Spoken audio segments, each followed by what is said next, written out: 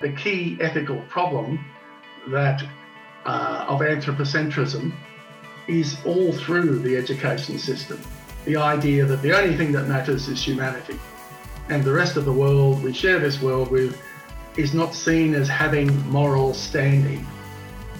We need to make people understand that there is nothing wrong with acting to save the world, particularly with children, as it's your future. We need to realise that it's time for us to give back to the natural world through the way we live our life. Hello and welcome to the Meaningful Learning Podcast by Coconut Thinking. I'm your host, Benjamin Freud, and today's contributor is Hayden Washington, adjunct lecturer at Pangea Research Center, School of Biological, Earth and Environmental Sciences at the University of New South Wales. Hayden is a longtime activist for eco-justice. Recently, he has written about the concept of eco-reciprocity, not just taking, but also making sure we give back to the earth and to nature. Hayden doesn't just lecture to university students, he also cultivates wondering and uses wonder and curiosity as means of getting children of all ages to connect with nature. Hayden recently wrote a paper with colleagues on how ecocentrism is the key to sustainability, and I think you'll find within our conversation that he sees sustainability as a step forward, but not as the final step, looking more towards regeneration and, again, eco-reciprocity. And this is a complete mind shift away from humanism, away from this idea that humans are the apex predators at the top of the ladder, and emphasizing the dynamic relationship we have with nature and humans as part of the natural ecosystem that is there that we all need to cultivate, respect, give back to. I think you'll find our conversation very rich. There's certainly a wealth of experience and knowledge that Hayden brings, and so many nuggets of information and things that I was left thinking about as I am going through this idea of rethinking my own worldview, my own actions, my own purpose. And since much of this podcast audience is comprised of educators, it's about rethinking the purpose of education, why we come together and do things that we do, learn things that we do. Is there a purpose? Is there another way to conceptualize the world than the ones that we have had that really has created so many problems for the earth, for society, for the way we treat each other? Can we come together and rethink our worldview, reconceptualize it, adopt perhaps different values, understanding that the values that we currently have are just the products of our time? So there's a lot going on, and really a conversation with Hayden brings in a different point of view that we're not necessarily used to hearing in education, only because lack of time, lack of resources. But I hope that it will be valuable. I hope it opens up the ecosystem of education to other points of view and adds to the conversation. As always, we look forward to your comments, to your feedback, and I'll leave space to my conversation with Hayden Washington. Well, hi, Hayden. I'm so thankful and happy that you've agreed to be a contributor on our podcast. I just wanted to talk to you a little bit about some of the work that you've done, specifically in terms of eco-reciprocity, in terms of your views on ecocentrism, but also about the work that you've done in terms of wondering and how schools could be places for wonderings. But first off, I'll open up the floor, proverbially, and ask you, who are you, what do you do, and how do you try to make a difference? Yeah, thanks, Benjamin. Thanks for asking me on. Well, I'm an environmental scientist, ecologist originally, and a writer, but also an actual conservationist. So I don't know if you've heard of Wollemi National Park. It's 500,000 hectares.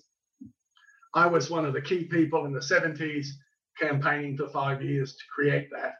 I've also been involved with the Rainforest Campaign in Australia, also Daintree, and also geodiversity, particular rock formations called pagodas.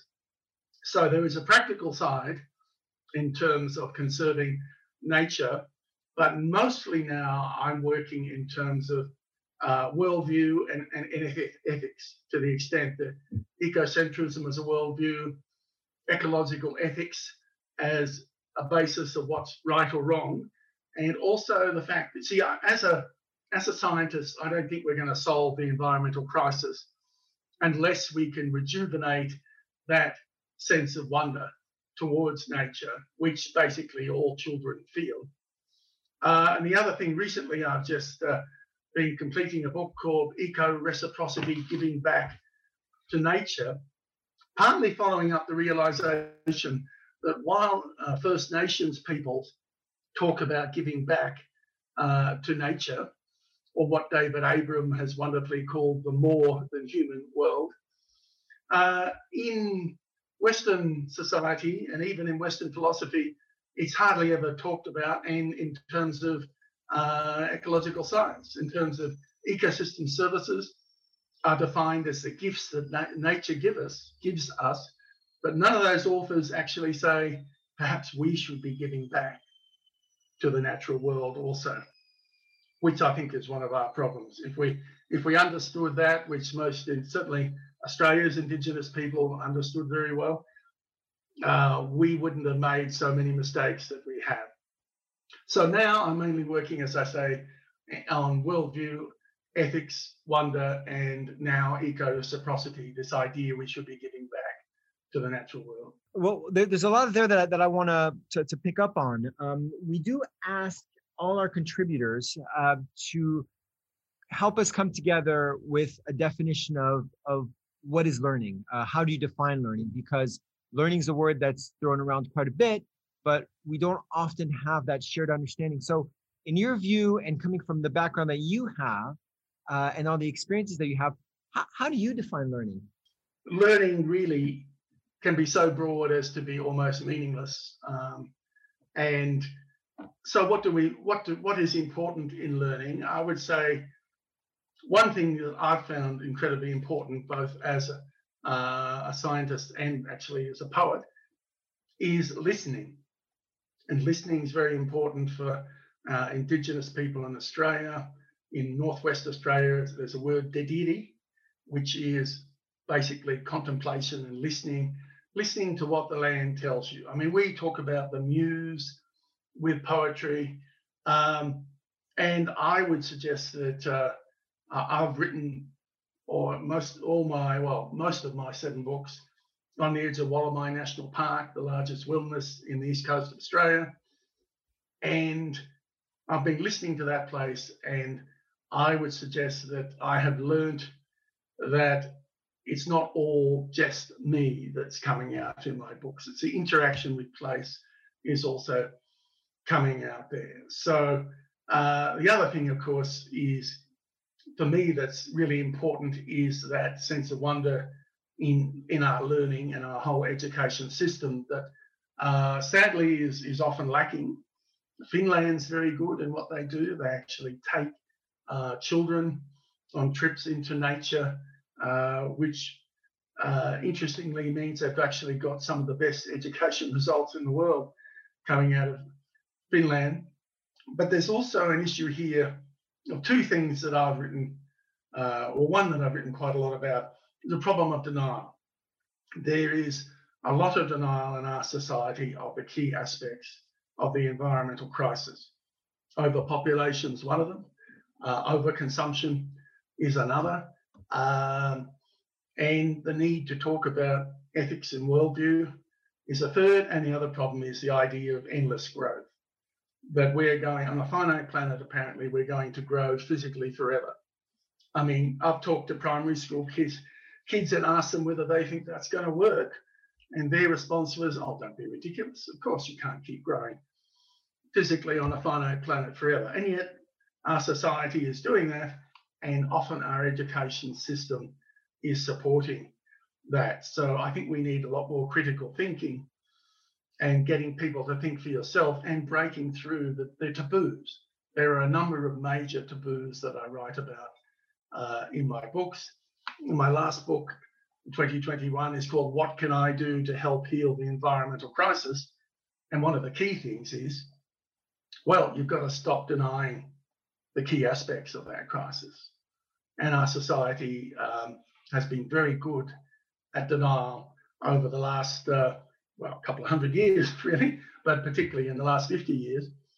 And students, I mean, I'm very refreshing to see Greta Thunberg and the school strike movement, etc., because we need that critical thinking that leads to action. So in other words, not just accepting whatever is in vogue, and believe me, there's a lot of that in academia. um, as Paul Ehrlich has observed, as one of the world's greatest environmental scientists, there's a lot of sloppy thinking in academia, and that also spreads over into the school system. For instance, where is the discussion of major discussion of population is not happening in a whole lot of learning discussions because it's taboo. People don't want to touch it. Overconsumption, we're doing better. But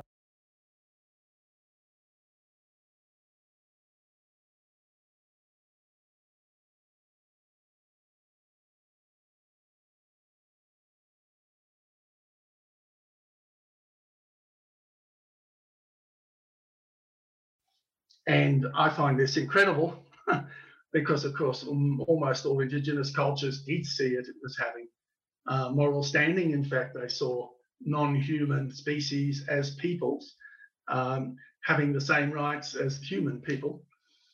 So it's, yeah. So learning needs to consider all those various things, I feel, because at the moment, the learning, it's been said, I think David Orr, the environmental educator, said, we're turning out a whole lot of dumb people who are supposedly highly educated, but they don't ask questions. They don't test the taboos that they're given. And they don't seriously consider. A lot of scientists think that ethics has nothing to do with science. And of course, it does. All scientists have worldviews. All of them have an ethics. They just won't often tell you what it is, but it is influencing how they act. And actually, in the conservation area, conservation science, currently, there is a strong and growing movement of anthropocentrism in science, which I and other colleagues seek to respond to. But for me, the idea that conservation is just about humanity is inconceivable, that it is also about the nature that you're conserving. And this is where I also write about ecological justice, because justice should not just be limited to humanity. It should include the rest of the world. And they have to be entwined. I mean, basically, as a scientist, humanity is 100% dependent on nature to survive.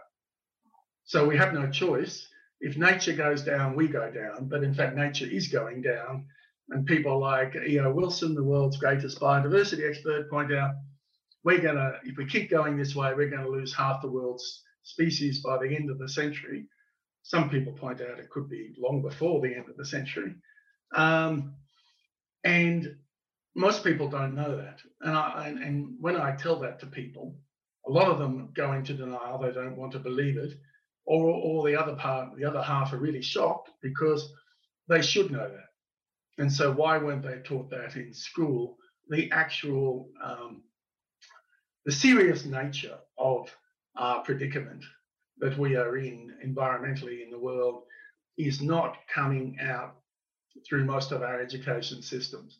And so, in other words, we're not learning one of the fundamentals. For instance, in Aboriginal law, the basis of Aboriginal law is the land. The land is critical.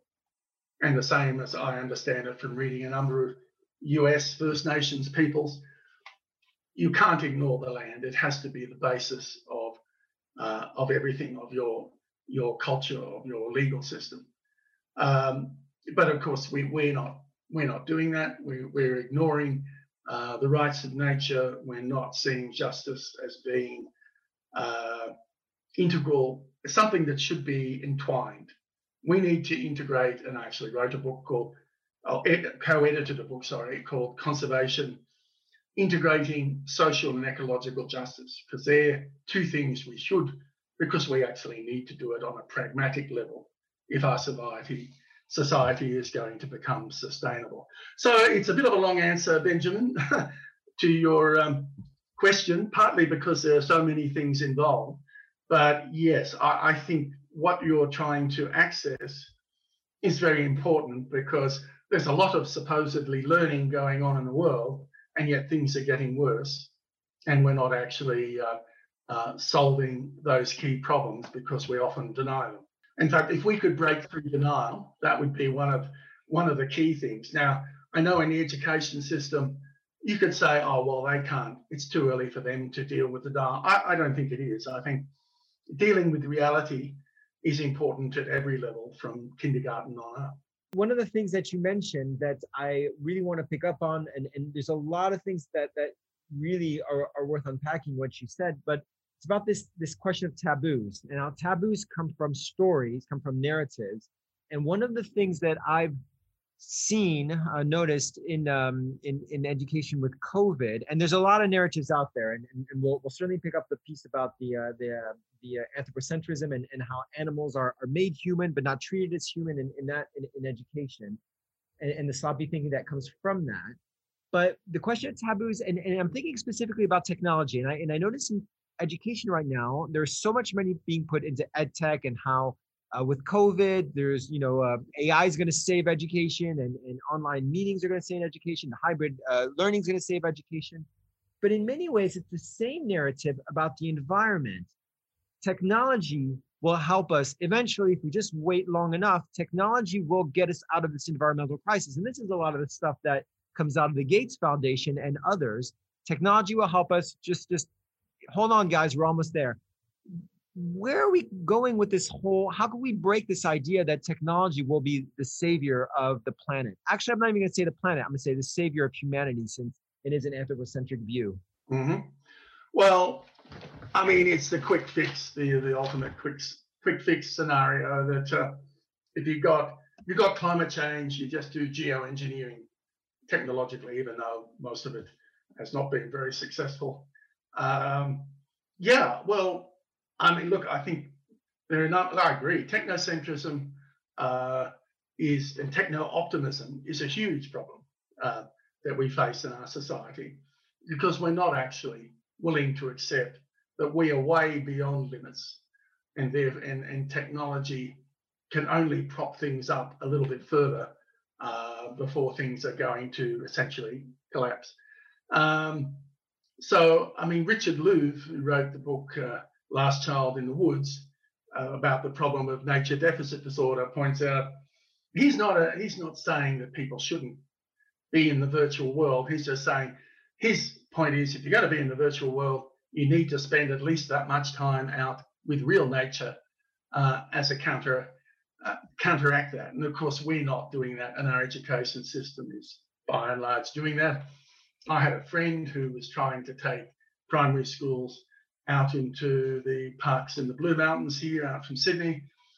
And of course, in the end, I mean, he was doing it he was retired from his own resources. In the end, he couldn't get any funding from schools whatsoever to actually go out with the children and actually be there for a day out in nature to try and counteract this idea of technology is going to solve anything. And of course, you've got the whole hype about going to Mars, that somehow this is going to be something that is wonderful.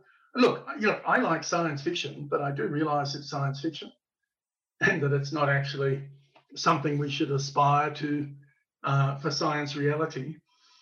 So I don't think we're going, obviously kids are often wedded to their computers or mobile devices.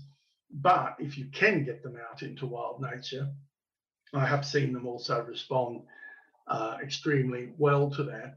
And they need help to do that. And that's what schools can provide. It's what community organisations, private organisations can help with, and many of them do. But look, there's no simple question except for it to be aware in education that we do need experiential education of wild nature for all children to actually build that bond with the non-human world. And there are ways you can support that, and in Finland does in its school system, and some other private school systems also support that, such as Steiner. But we can do far better. One of the things that my wife, Charlotte, who's pursuing her ed doc right now, she's writing or going to write her dissertation on the idea that we use animals in the classrooms in a way that gives them all the human characteristics. And by doing so, by making them more human, we are actually devaluing them because we aren't respecting them for the place that they have. And by giving them human characteristics, it makes them cuter, but it disconnects us with when we actually see an animal there. What are your views on this going forward with this idea of sloppy thinking, of the way animals are treated in maybe children's literature in schools? How are they making the animals more human? I was just wondering, what do they actually do? Well, for instance, I'm thinking about the Easter Bunny, who hops around with a basket, throwing eggs around and things like that. Or I'm thinking about all the pigs that are dressed like humans and walk around having conversations, or all of these ways that animals are taking on human form, but don't necessarily, but they're just there to be cute and to appeal to kids. Sure. And this has a long tradition, of course, with children's stories doing that. But of course, now it's sort of rife where you can have maybe a cute koala in Australia will be Blinky Bill is one of the characters of koala in Australia. That's all over the place. When in fact our koalas are in major strife and now a threatened species. And yet there's no connection between the two. That, as you say, children are looking at these really cute animals that they're seeing, and when in fact the real animals are going extinct in the wild. Now, I mean, I guess one thing I'd suggest is let's get them out and actually meet real animals and on an interactive basis or in real nature. And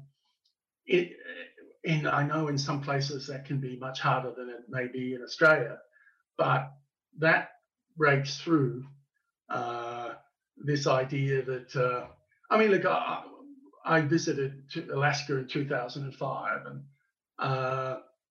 there were people there who wanted to go up and hug a bear, just because Yogi Bear on the bears are these wonderful cuddly things, and it's a major disconnect with reality. And we've also had tourists being eaten by crocodiles in the northwest of Australia because they were convinced they were animatronic and not a real life animal. So yes, but I don't. I mean, the use of animals as human-like figures in stories is not going to go away. But I think which makes it even more important that children get out to see real animals in real wild or semi-wild situations so they can interact with them.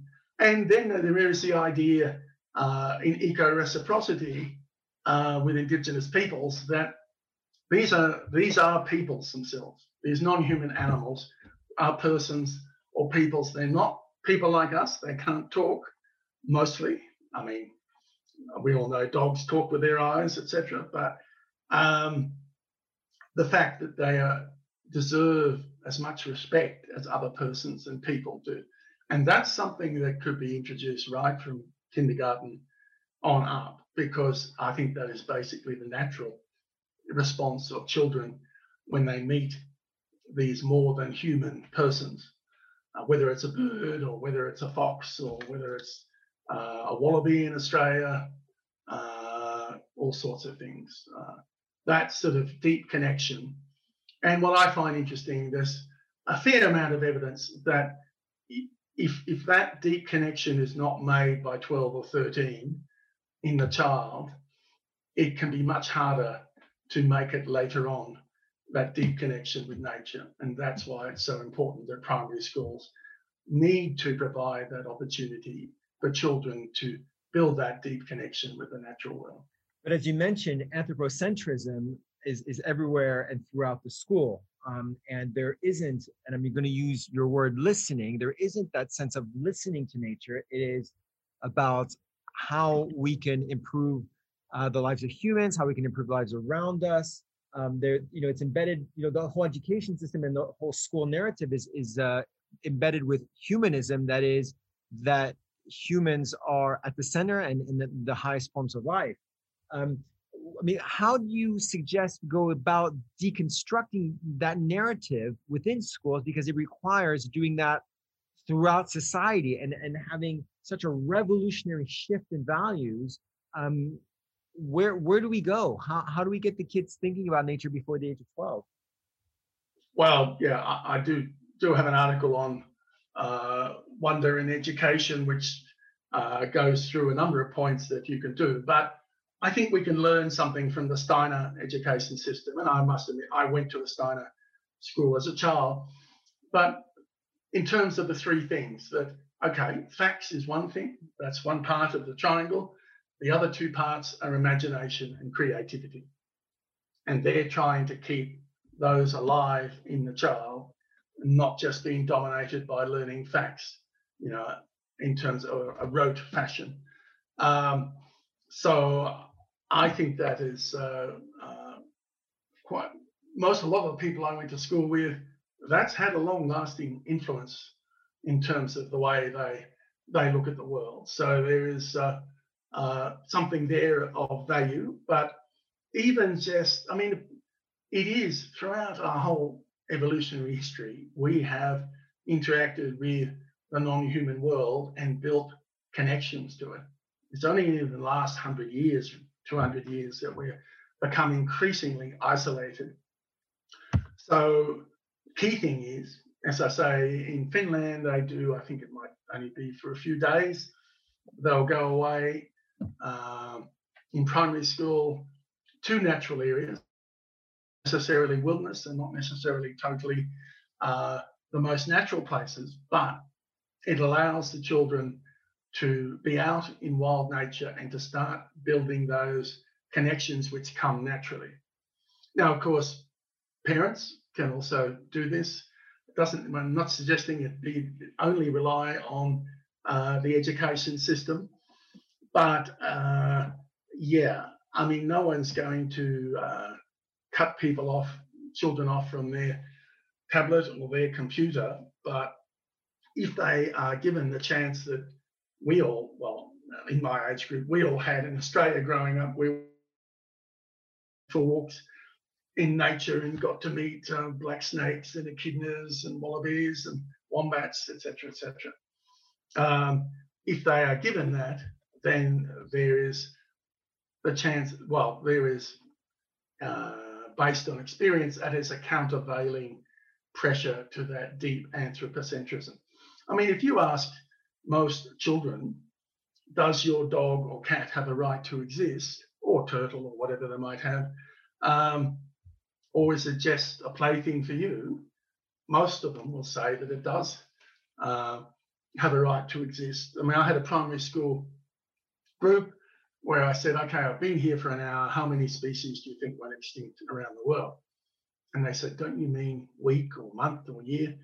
No, I said, based on the evidence, it's somewhere between 10 and 20 species went extinct in the last hour.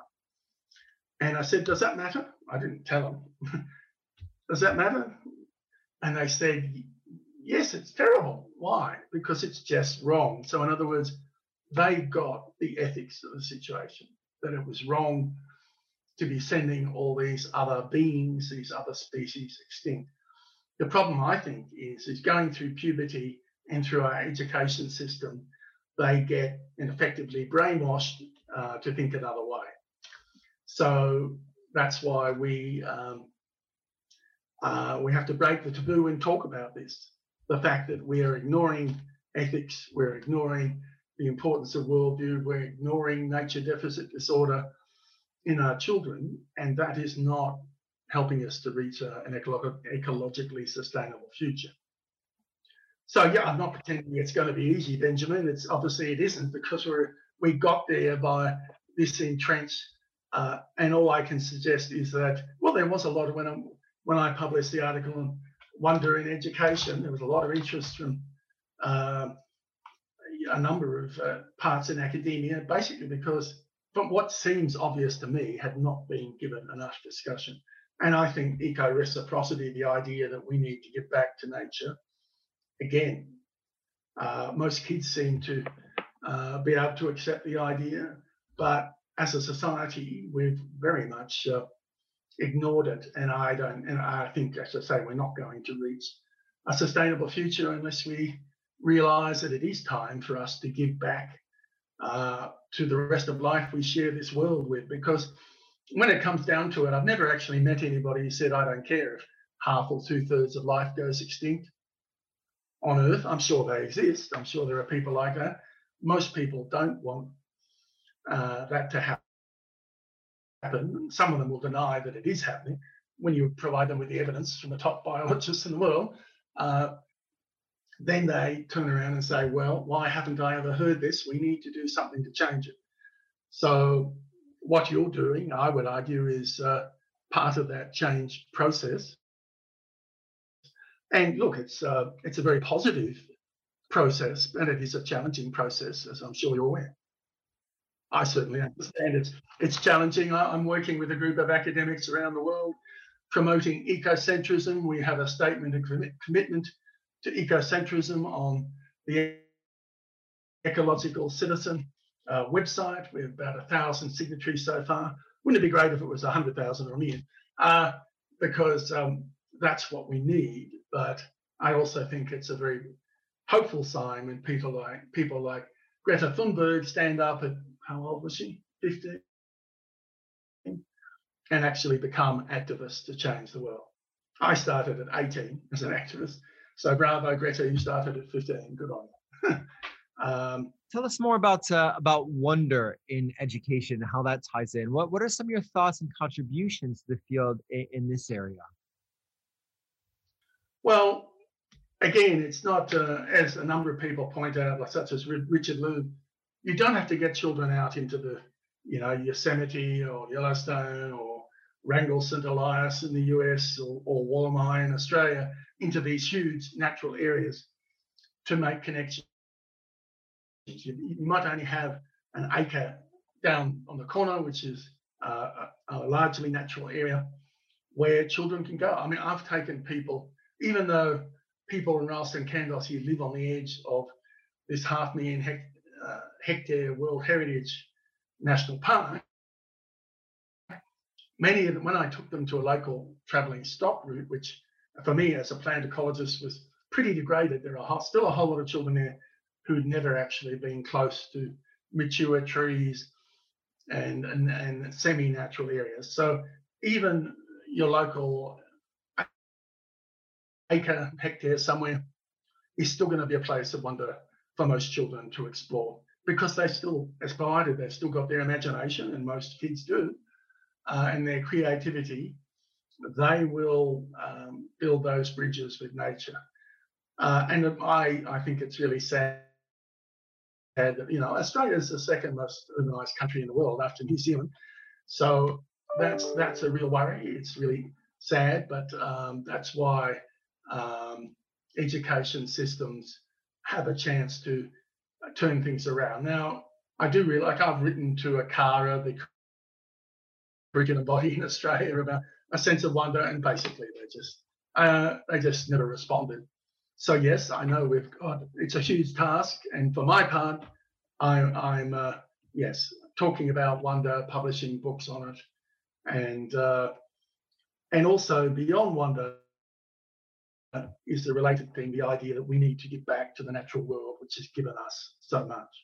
And that's the book that I'm just trying to get published at the moment, called Eco-Reciprocity. So tell us more about this. Tell us more about this concept of eco-reciprocity. Well, in some ways, it's just simple. We talk about reciprocity. We talk about the golden mean, or do unto others as they would do to you. If someone helps you, you want to help them back. The trouble is, most definitions of just reciprocity are anthropocentric. They're just within human culture. In Indigenous societies, they open what's been called, what Peter Singer called the moral circle. The moral circle's been widened to include the rest of nature, so that nature's giving all this stuff: clean air, clean water, food, beauty, spiritual connection. And so we also need to give back to nature. And that could be in a whole lot of ways. Key one is gratitude. We actually need to have gratitude to express thanks to the natural world. We actually need to have gratitude to express thanks to the natural world. Don't do it. For instance, Arnie Nace created the Deep Ecology workshops, which is, the interesting thing is, a friend of mine is John Seed, who did a lot of them in Australia. And he went over actually and did some ceremonies with the Hopi and other tribes in the US. And about halfway through, he turned to, I think he did it with Joanna Macy, and said, this is just like our Deep Ecology workshop. And he talked to some of the Hopi later, and they said, yeah, well, he said, why do you do this when you're actually quite a connected to nature society? And he said, because no matter how good your culture is, if you don't have a regular ceremony, you tend to lose sight of just how much you've been gifted by the natural world. So they have ceremonies where they give thanks to that world and connect back to it. And look, I've always had a very strong connection to nature, but every time I do a Deep Ecology workshop, I realize that I'm actually getting back to the roots, that we need to be reminded of that. So those are ceremonies. There's obviously, you can do, going out into nature as nature rituals, rite of passage rituals. There's all sorts of things that can be done, and some of them are pretty interesting and exciting. But key thing is, let's stop denying we have a problem and let's actually talk about it. And the best way to reconnect our children to the rest of life on Earth so that they value that life and actually act to protect it. And in this current, there's all sorts of other ways one can give back, and it's going to be different for different people. I mean, I've spent a life being involved with conservation to actually protect areas, but obviously I don't expect everybody to do the same. Just by talking about it, by breaking the denial, by talking about it and actually arguing that the rest of nature has a right to exist for itself. And most people then find a lot of other people actually agree with them, except they never knew that, because you don't often see this portrayed you certainly don't see it on commercial TV, very rarely anyway. And that's the thing. It's about this passing to action. It's not just about talking good game or accepting it or saying it's about action. And one of the things that we try to say in our blogs and in our podcasts is that one of the issues with education is that they could fill your brain up with a whole bunch of stuff, but unless you act on that stuff, it means nothing. It's like potential energy, but it only becomes kinetic energy when you act. How can we rethink curriculum and imparting knowledge as a dynamic process with action in order to achieve some of the goals that we want to achieve, which is to take reciprocity and make it less anthropocentric and be more in harmony with nature?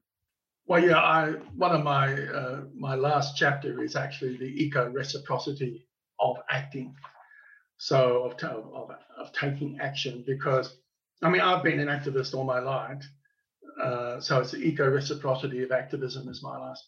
And a whole lot of people, they think that doing anything that is political is, like a bad thing, a bad word, bad actions. So they run away from politics, which is such a pity, because what we need now is a politics of healing. There's also so much reticence. I'm a scientist, and so many sciences are so reticent about standing up and making statements that we need to change things. It's improving, but it is still bad. I think the other thing is the understanding of small, meaningful steps, which is a thing Stuart Hill, who's a social ecologist at the University of Western Sydney, talks about. He's a friend of mine, that most of us tend to think, if I can't actually make a huge grand statement, or a bit like, you're the knight that goes out and kills the dragon and suddenly everything's fine because the dragon's dead. Life's not like that. I've been involved as an activist since 1974. We got Wollemi National Park after 5 years of small, meaningful steps, talking to groups, talking to people, taking people bushwalking, which all build up. And I think people need to understand that everybody can take small, meaningful steps. And the other aspect is there's this nasty 3 words or 4 words, really. It's too late that is out there, which gets brought out. And of course, it's not too late. It's never too late to do the right thing. I mean, okay, the species that go extinct, it may be too late for them, but it's not too late to stop others going extinct. And, I'm a big advocate of nature needs half, where if we want to protect 85% of the species on Earth, we need to protect half of lands as protected areas. And again, it's interesting because even there are people who are not arguing that on ecocentric grounds. And in fact, Aileen Christ and a whole of other people, we've already submitted a paper to Conservation Biology on an ecocentric rationale for nature needs half, and they wouldn't accept it. So it's now gone off to another journal, which shows you the problem of the anthropocentrism. So my point is also that it's never too late. The solutions are exciting and positive. They're also challenging, but that's where we need to make people understand that there is nothing wrong with acting to save the world, particularly with children, as it's your future. And that's where this current movement is very refreshing, because it's long overdue for school kids to stand up and say, what you're doing is not good enough. No, I mean, thank you so much. It's been really rich and really informative. I guess this is the part of the podcast where I kind of leave it over to you and see it's a bit the etc. section of some of the things that you're thinking about, that you're doing. You touched on some of them, but what are the next steps for you, Hayden? Well, look, I've spent 40 years as a conservationist and environmentalist, as well as an environmental scientist. So working on, basically activism, political lobbying. My role now, as I see it, because I also have some health issues, is writing. And so that's where I'm focusing. And recently, as I said, I realized that very few people had actually, Robin Wall-Kimmerer has, who's a Potawatomi person in the US. She's also an ecologist. Has written about gratitude, the need to give back, but not many people otherwise have really been talking about, we need to realize that it's time for us to give back to the natural world through the way we live our life. So look, I'm still involved in some activism, but the actual sort of, I'm not so much going to see politicians or writing letters as more or less as writing articles with a group of academics around the world, promoting ecocentrism, promoting ecological ethics, and ecological justice. That's taking most of my time because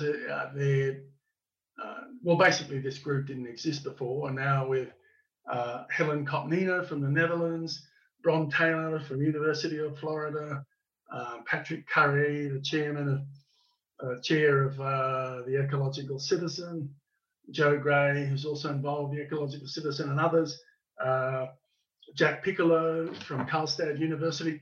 We're writing papers challenging this dominant anthropocentrism, and we're getting some positive response. So I can feel that is a useful, positive, small but positive step that I'm spending most of my time on at the moment. Well, listen, Hayden, thank you so much. This has been really informative, and really it's hopefully going to bridge the gap, to use a cliche, between K-12 education, university education, and also really what's out there in the ecosystem. So this is something that is our work, what we want to do to get kids outside of the classroom, physically, intellectually, ethically, morally, by getting in nature. So thanks so much for being a contributor to the podcast. Well, I think that's a fantastic project. So I wish you tremendous success. Thanks so much. And it's been lovely talking to you. This has been the Meaningful Learning Podcast by Coconut Thinking. I'm your host, Benjamin Freud, and I want to thank Hayden for being a contributor on the podcast. And I want to thank you for listening and being part of this experience. We're really trying to think about education and really just our lives and our role within the human species, within the animal species, within the population of the earth, the inhabitants of the earth, and why it is that we commit to thinking and action, and specifically when we are discussing education, which is, as I mentioned earlier, the majority of the audience of this podcast, we want to think about how it is that we can move forward and rethink of schools and the purpose of schools. Why are we learning? What is learning is at the heart of some of these episodes, and specifically, how do we improve the welfare of everyone within the BioCollective, that is, everyone who has a shared interest in the healthfulness of the planet. This is a massive issue. It's a complete way of rethinking the world. I certainly don't have all the answers, but I love having conversations, and hopefully this interactions is going to be productive. So if you have any contributions to make, any thoughts that you'd like to share, any comments, any questions, anything that you'd like to open up, please visit us on www.coconut-thinking.design or email me, text me, whatever it might be, and I look forward to those conversations. In the meantime, have a great week, and we'll see you soon.